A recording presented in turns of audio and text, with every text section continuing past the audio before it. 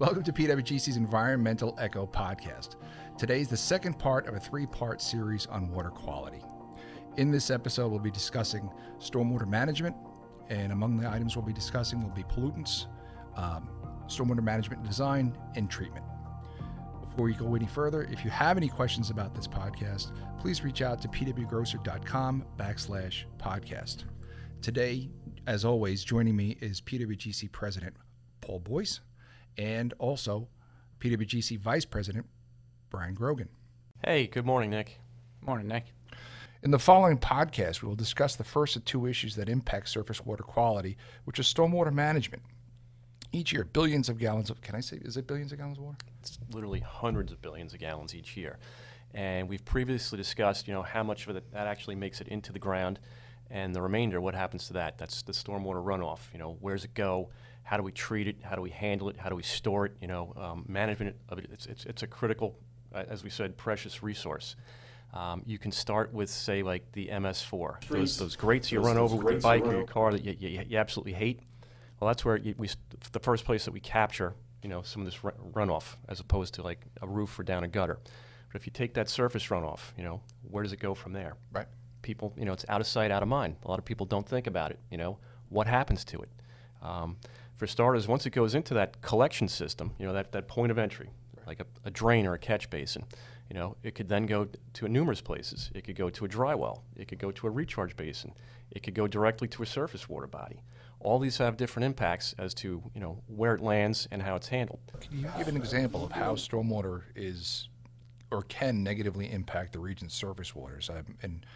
In the work that we do, there's issues related to sediment and contaminants and what have you. Can you give an example of how stormwater hitting a road and then running towards a water body? Sure. What are the results? Yeah, and let's not say it's the stormwater per se that's having the negative impact, but let's go back to what I just said. What is it picking up? Mm-hmm. What's in the road? You could talk about stuff that leaked out of a car, a gasoline spill. People throw their cigarette butts out, out the window. That gets picked up in the stormwater often. You mentioned sediments. This time of year, we're in March. It's still, cold. Recently, we're sanding and salting the roads, and we had those, February snowstorms. That stuff ends up on the roads. It ends up getting into the stormwater and ultimately into these systems. Other things that are issues could be like pet waste. It's a big thing. People are told to pick up after the pets. What happens? It's bacteria. Right. Rainfall hits that. It's in the street, ends up going into a drain, goes out to the bay. All these wonderful issues that we have to deal with. There's other stuff, that can be picked up as pollutants. Fertilizers, runoff, we're dealing with this quite a bit. You may have homeowners, could over-fertilize, and you get stuff that washes off and goes down your driveway out into the street. Or you could have farm fields that, have to fertilize crops. We've seen runoff come off of these things and end up out in the roadway as well. Floatables, another thing that stormwater can pick up that we've seen end up in there.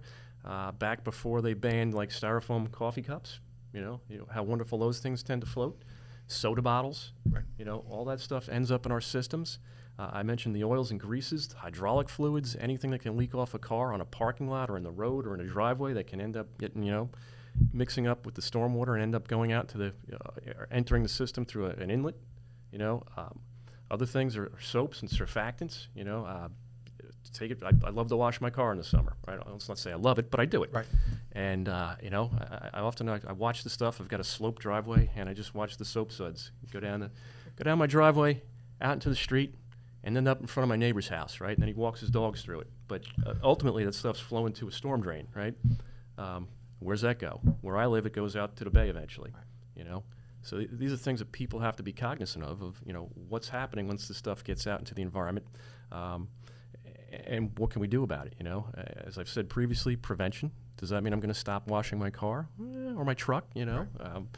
That's tough, or go to a dedicated car wash facility where they have places where they capture every, not every drop, but everything that's coming off the machine when they're washing your car, right. and they're responsible for treating it. But that's really how stormwater can have a real negative impact on surface water bodies, especially as the stuff flows directly to like a bay, a harbor, a stream, a creek, a pond, places we have to drain to, even recharge basins. This stuff will ultimately make its way to the groundwater too, especially if we're picking up a lot of, pollutants. Like it could be, as I mentioned, say you had a gasoline spill, or your car's leaking oil. I've seen plenty of parking lots after it rains. You'll see that rainbow kind of sheen. Right. What do you think that's from? Right. It could be hydraulic fluids. It could be oil. It could be even gasoline to produce something petroleum something based. like that. And obviously you don't want this stuff getting out into the environment. It's harmful. So, to some degree, how was stormwater managed in the past? It seems, simply from observation, that it was put into those drainage conduits to simply get it out of the roads, get it out of the way of business, for lack of a better way of putting it. But it was done, and it was directed to either a recharge basin or to nearby water bodies. Are there techniques now where the water is treated before it enters those facilities or those bodies of water? Yeah, let's start with how did we used to handle this stuff, right? And you were correct, Nick. The idea was just get it off the road or out of the parking lot as fast as you can, right? So it would just go into the nearest drainage inlet. And what type of treatment did we have there? Maybe we'd have a sump on that inlet where if you did have a lot of solids, whether it was sands or silts or pebbles or something like that would sink out and settle in there. Sometimes they would capture some of the organic matter, whether it was grass clippings or leaves. That stuff would settle out in the bottom of the catch basin, and then that basin would be piped to whatever terminus it's going to be, a dry well, a recharge basin, or a surface water body. So not a whole lot of treatment. It would try to knock out that first flush of sediments, and those things do need to be maintained. Just walk around your neighborhood, and oftentimes you'll see storm drains that look clogged. Why is that? Because exactly what I just said, all that stuff got in there and filled them up, So it's a maintenance issue that has to be addressed. It's not something you can just, do it once and never come back to it. But the second part of the question is as we've advanced and realized that these can be issues, what's being done about it now? Certainly a lot more. As I mentioned, I live down by the bay in a township on the south shore of Long Island, and they do have some what we call best management practices in place, BMPs. All right, and these could be some sort of filter. I've seen they've got these filter medias that will absorb out stuff like some of the petroleum products that I mentioned, the oils, the greases, maybe some of the gasoline or the BTEX compounds.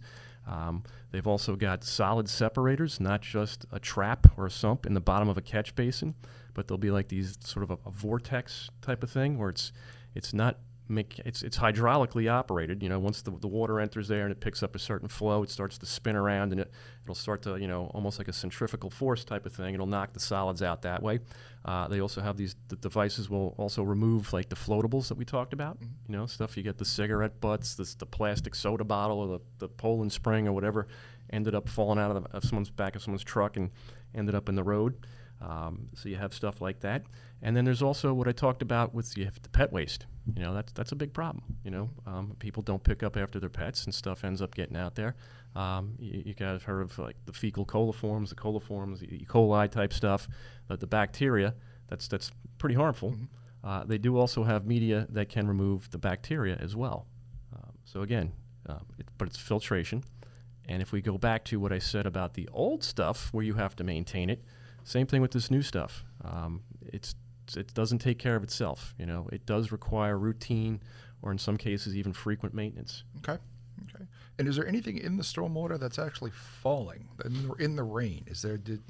I would remember in the past you'd hear stories of acid rain and what have you, and pollutants from the Midwest migrating to the East Coast and dropping in the form of rain. Is that still something that's relevant? Of course, yeah. Even if you just look at the pH of the ground, average pH of groundwater on Long Island is less than 7, which is in the acidic range. It's somewhere usually between 5 and 6 in some areas. It gets pretty low. You mentioned the acid rain, though. Yeah, how does that happen? That's from like industrial pollutants that get up in the atmosphere. You guys can picture those big, tall smokestacks with a big billowing plume coming out of the top. What are they putting into the atmosphere? And eventually that mixes with, say, the clouds, and it forms precipitation. It makes its way to the earth. You mentioned acid rain. That's, sulfuric acid, essentially. So you got like sulfides or sulfates getting up into the atmosphere. And, just think of everything that, your own home. You got an oil burner, you're burning fuel, you're driving a car, you got exhaust there. Where's all that stuff going? It's going into the atmosphere. Well, as we talked previously in our previous podcast, where does the water that recharges the aquifers on Long Island come from? Right. The atmosphere, right? So yeah, that can pick that up. We've also, we haven't talked about this yet, but atmospheric deposition of nitrogen. Yep. So it's another component. The air we breathe, 78% nitrogen. It's not there's oxygen in it, but to a much lesser extent than this inert, N2 gas, the nitrogen. But that'll be picked up in the precipitation, land on the earth, and it's a much smaller component than, say, like fertilizer, which will have a lot of nitrogen in it. But that still adds to what's getting on the earth. Does it end up percolating through the surface, or does it end up in runoff? And does that runoff end up in a surface water body? Nitrogen, we said, is a nutrient. We talked about the brown brown tides, red tides, the algal blooms. All that stuff contributes to either to a greater or lesser extent. So yeah, absolutely, you can have pollutants getting into the rain via the atmosphere. Okay. Are those pollutants, are they removed naturally during the percolation process as the rain hits the ground and migrates towards the groundwater? Well, it's going to depend on a lot of things. All right. If say you have the acid rain, you've got a very low pH. How do you deal with that? You generally, there's a few ways we can deal with it, but one is with the sulfuric acid type stuff, acid neutralization. Here in Long Island, we don't have hard water. All right, so that hardness factor, calcium, would be something to neutralize it. So here in Long Island, as I said, we've got a low pH, so you're not really seeing a lot of that. The nitrogen deposition we just talked about, as that enters, nitrogen's pretty conservative. It's really tough to break it down, but it can happen. But to a large extent, it's going to make it to the surface water or even to the groundwater. So it's once that stuff's in the rainfall, it's very difficult to get it out. And most of the systems that I mentioned before are not there to treat that type of pollutant. It was more for like solids removal, the oils and greases, bacteria. I keep saying the floatables, but that's just the trash and debris that gets left on the street or ends up in the street and ends up going into a storm drain inlet. Okay. Now we're going to be discussing the nitrogen issue in depth in our upcoming podcast, but in regard to what you said before about there being nitrogen within the stormwater, rainwater, to what degree does that contribute to Long Island's nitrogen issue? It's going to contribute to a lesser extent than, as I said, some other bigger topics which we'll touch on later, which would be wastewater, fertilizers, and other sources. It's a smaller percent than the others, but it does contribute. Yeah, it's definitely less than 5-10% of what normally makes up our nitrogen issues here. Big time, it's wastewater and fertilizers are the two biggest components. Understood. Now, there are emerging methods to treating stormwater runoff, stormwater management, what have you, known as green infrastructure. And I know that we have been involved in multiple projects in developing and implementing such means of treatment. These include bioswales or green roofs or porous pavements or what have you. Can you briefly explain these applications and the environmental benefit and what they can and cannot do? Oh, absolutely. Nick, as you know from working at PW Grosser, we have been involved with some green roofs. We've also been involved with the bioswales and rain gardens. These are all, sort of organic or natural type of means to handle stormwater and even treat some of the pollutants. We could start with, take a rain garden, New York City, I love what they're doing in New York City. I don't know if everyone loves what they're doing, but in this application, they're actually building these little rain gardens in between, say, the sidewalk and the road, where you have like that little strip, And so what they do is they'll cut like an inlet and an outlet, and in that garden, it's going to be an engineered type of situation with sand and engineered soil and an underdrain system, and even down to the plants that go into the rain garden. They'll be very specific to sort of native plants, but that will also have an uptake of the water and some of the nutrients and everything else. So as the water flows down the street, it's channeled into the inlet of this rain garden. It then flushes through the garden, and eventually it'll reach. Some of it will reach the end and flow out. But while it's in there, you've got a little bit of retention time. You've got some, as we talked about, percolation through the soil. So you're also draining, so you're removing some of the water, which puts less of a burden on what we talked about, those combined sewers in New York City. And the plants are uptaking some of the nutrients. Some of the soil's absorbing some of it out, whether it's some of the pollutants. So you are getting some removal. You're getting some storage, and you're also taking some of the burden off the sewer. And that's with the rain garden. And again, nothing is maintenance free. As stuff ends up flowing into these things, you may get some silts. You may get some, as we talked about, some of the garbage and whatnot that gets in there and can tend to slow things down and really affect the performance of these things. So they do need to be maintained.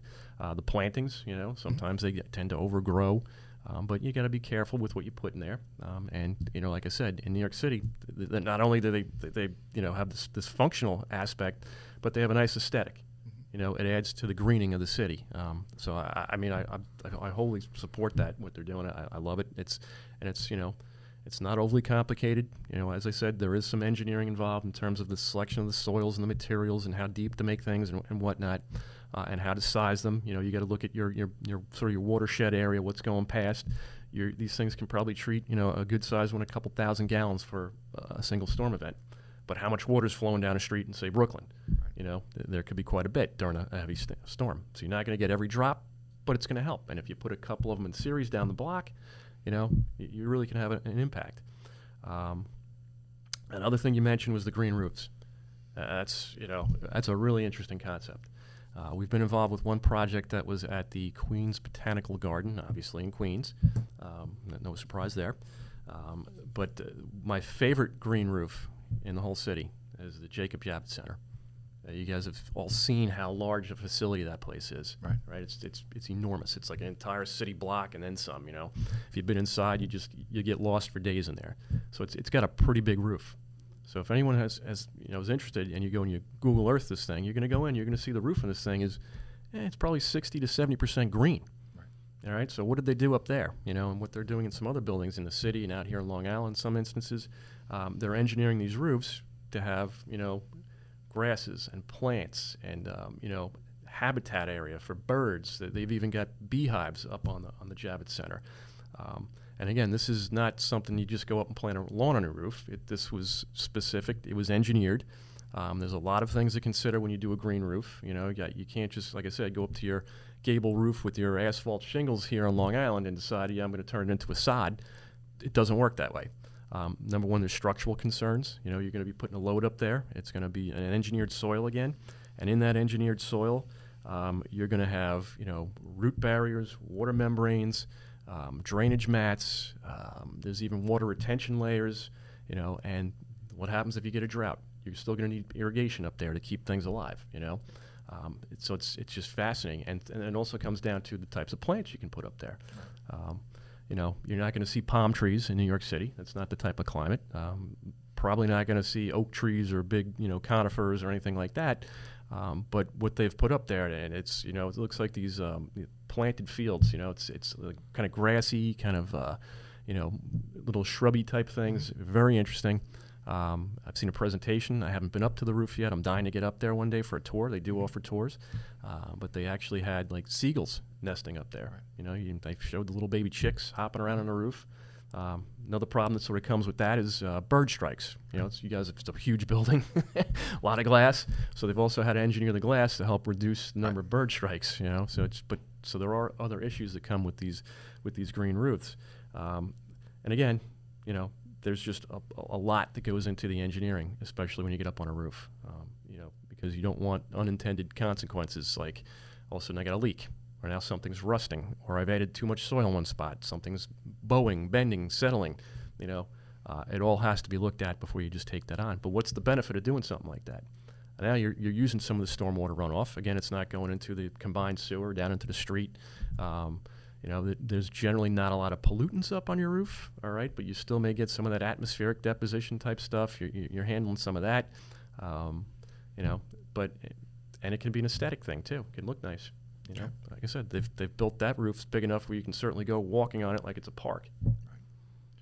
I know that there's at the municipal level, there's evolving rules and regulations that are being applied to the management of stormwater. I know that PWGC is working on a project out in Montauk on behalf of the town of East Hampton. Brian, can you discuss some of the things that we're doing out there to show that or to illustrate the work that we're doing in terms of stormwater management? Sure.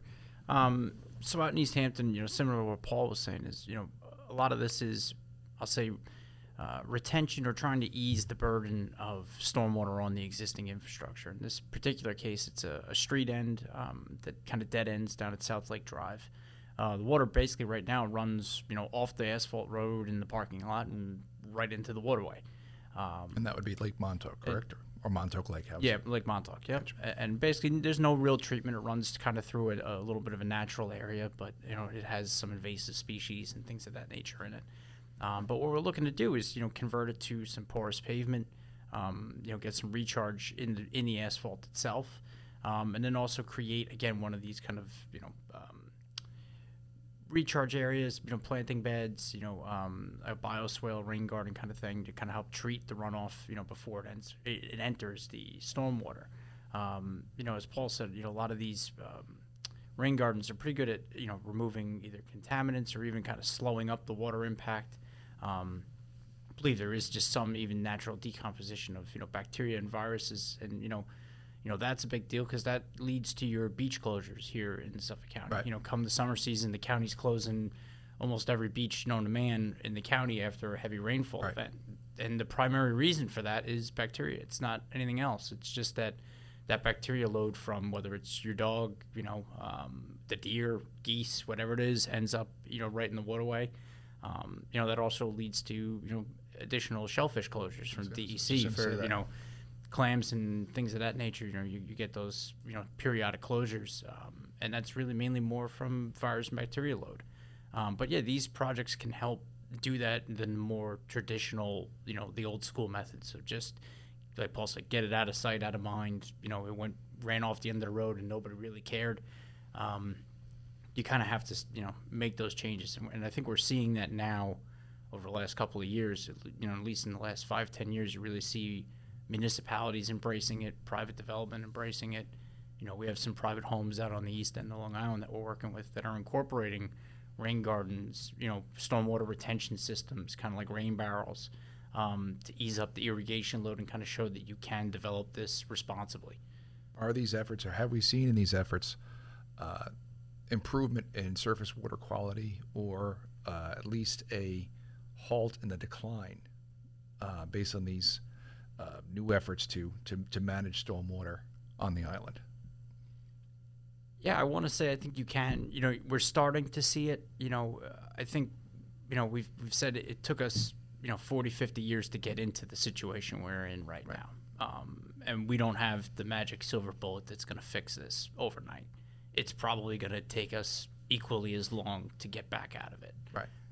You know, the county created a subwatershed management plan that kind of leads into the wastewater discussion, but that focuses on nitrogen loading in the county and all of the waterways. And I think that's got a 50-year plus, you know, plan put together for reducing nitrogen load. And, you know, again, it kind of has to broach a number of different topics, but, you know, we are starting to see some improvement with, you know, fertilizer reduction, you know, wastewater changes. You know, you are positively impacting the environment with making these changes and reducing the nitrogen. Right. It's still going to take a while before we can definitively walk out and say, you know, hey, look, this bay used to be brown all the time and now it's not. Right.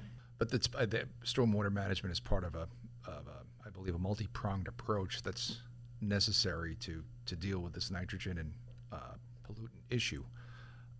No one avenue, whether it's stormwater or wastewater or what have you, management is going to bring the solution that everybody is searching for. Yeah, you're right. No, it's definitely a multi-pronged effort. You're going to need to kind of tackle this on all avenues and all fronts to really, you know, you can't just focus on one and say, okay, we're going to solve the wastewater problem and that's going to fix everything. Right. because and the county's plan actually went down into each one of these individual water bodies, something like almost 200 water bodies in the county. Well, it's both counties, correct? Because now It was channeling correct. its Correct. wastewater. Well, we'll get into that into the next discussion. But yeah, I mean, and it's different in each area of the island. In some areas, it's wastewater dependent, where that is the largest piece. But then when you get out to the eastern end, where it's more farm fields, it's stormwater or nitrogen and runoff are your biggest concerns. So then it's what you need to implement are a little bit different in those areas. Another issue that's plaguing many of Long Island's freshwater bodies is the invasion of invasive aquatic plant life. Many of our lakes and ponds, as you drive past them, especially in the warmer months of the year, take on a new look, and rather than being a water body, they almost look like they need a shave. And at PWGC, we have dealt with several of these water bodies in terms of finding solutions to return them to their former glory, one in particular being Canaan Lake in Patchogue. Paul, can you chime in as to what contributes to this issue and how we solve this issue? Yep. Number one, you said invasive species. What does that mean? These are non-native aquatic plants. We're not talking about wildlife at this point, but plants that get into these water bodies. And the question is, well, how did they get there? Where'd they come from? There's a lot of different theories. You may have seen some things happen yourself. It's like the fan milfoil and the fanwort. These plants that you can even have in your home fish tanks. Right. People decide to get rid of some tropical fish or some fish, and they dump the whole tank, and out it goes, and it gets in there. That's one way. Other ways it could come in on waterfowl. It's caught up in the feet of the birds or on the wings or whatever, and it ends up getting transported that way. Other ways is it comes in on, say, somebody's fishing equipment. They fished in a lake upstate. Now they're coming down to fish on Long Island. They've got a little piece, ends up that way, or on the bottom of a boat, or in the bilge of a boat. Or however, there's many different ways it can come from outside our ecosystem and end up here. And when it gets in, it's invasive, and they flourish. And part of the problem that contributes to their, how robust these things end up being is you go back to the stormwater. We talked about the nutrients. A lot of these invasive species also do not like, hard sand bottoms. So what happens is over time is you get muck building up in the bottom of a lake, whether it's from decaying organic matter, stuff coming off from the roads with the silts and the leaves. Stormwater runoff. Or you could have a lot of geese in there swimming around doing their business, and you get the geese poop after decades filling up in there. And these invasive species love that mucky stuff. And as you mentioned, they can get so prolific, it looks like you could almost walk on water. It looks like a lawn almost, as opposed to, a pond or a lake that people used to go and fish and swim and kayak and boat on. Right. It just becomes prohibitive. You can't do any of that stuff. You can't throw a lure out there anymore and expect to get it back. You paddle a kayak, you're going to get tangled up. Swimming, forget it. So these things are a huge problem from the functionality of the lake as well as to the aesthetics. And then it chokes out other things, the fish that you wanted to go catch, But how do you deal with this stuff? It's difficult. Prevention's almost, as I said, if a bird's bringing something in, it's impossible. Right. But upstate, I know there are lakes where you have to go and power wash your boat before you put it in there. Right. Same thing with your fishing equipment. They're very, very, cognizant of these issues. Here on Long Island, I don't believe there's anything quite that stringent yet. But then, how do you remediate this stuff once it gets in there? There's numerous methods. None of them are, let's say, inexpensive. Right. From harvesting the stuff, with lake harvesters where they Right. go out in there and they rip it up and cut it up. The problem with that is when you start to rip and cut, the stuff will end up breaking apart, going downstream, and creating a problem in your neighbor's lake, downstream from you, or going out to the bay or whatever. There's benthic mats that you can drop on top of it to prevent sunlight from getting to it. The stuff can't grow in very deep water. Like 6 to 10 feet might be the max for some of this stuff. Then there's what we did at Canaan Lake. Right. We drain the lake and scrape the muck. Right. As I said, it won't grow in that hard sandy bottom. how do I keep the muck from coming back? Well, I can't keep the geese out. You know, Right. But we talked about some of the stormwater stuff that you can address. So this stuff, it's a huge issue. You know, and we're seeing it all across the island, and you know, in conjunction with the other issues we spoke about. Yeah, Paul, in a similar vein, you know, we also have a problem with, it's not really, well, I mean, I guess it could be an invasive species, but blue-green algae and cyanobacteria, especially in some of the shallower, you know, freshwater water bodies we have out on the east end, or, you know, I think a couple of the water bodies out there between Wainscott Pond and I think Little Fresh Pond, I think had some of the highest recorded cyanobacteria levels Right. In the state over the last couple of years. And again, that relates back to stormwater because those algae grow when, you know, summer come, water temperatures warm up. It almost looks like pea soup kind of, you know, out there. Right. And that's the bacteria that, you know, it is dangerous. It is fatal to humans, dogs. You know, I think there was a news report a couple of years ago of a dog drinking from a lake and, you know, ultimately passing from it. But that's, you know, again, related to stormwater. It's getting, those bacteria are fed from the nutrients that are, you know, conveyed to those ponds via largely stormwater that, again, as Paul said, kind of settle out and sit in the bottom of that pond for years and years and years, and you end up with this 2-foot layer of muck at the bottom that, you know, in the summer months kind of rolls over and releases phosphorus and nitrogen, which kind of fuels the algae bloom, and it starts off as one set of algae, then converts to another, and next thing you know, you've got a lake that's green and is, you know, not only can you not go near it now, it could actually hurt you. Right. And that's something that I think we're starting to see some more action on. You know, again, making these improvements to try to prevent those, or coming up with ways to kind of fix it, because it's, you know, it's a costly endeavor to come in and kind of rectify it. Right. But it's something I think that definitely needs to be done. And are we seeing the same issues with saltwater bodies, since we're somewhat surrounded by saltwater here on the island? Are there the Problems same with types of issues? Well, if you look at the bays, you know, the eelgrass, you've heard that Right. expressed before. It's not what it used to be, you Right. know, and there's a lot of benefits to the eelgrass in terms of like storm surge and, you know, waves and everything else, and slowing that down for, prevent erosion, and, you know, Clam reproduction. yeah, Scallops, yeah. the shellfish beds, all of that stuff. So, you know, once we start to lose that eelgrass, you know, you can see the real negative impacts, you know, just storm surge. You know, we all lived from one of the most horrible storms we've ever seen in our lives back in 2012, you know, Superstorm Sandy. You know, and that's when we really started to say, there's something going on here that we should have been addressing, and then we really need to step it up. Okay, that wraps up this podcast, but we couldn't cover all issues related to stormwater management and its impact on surface waters. But our engineers are constantly writing about this topic, and PWGC is working on projects related to this subject on a regular basis. Please be sure to visit us on our website at pwgrosser.com, that's pwgrosser.com, or on our social media. Thank you.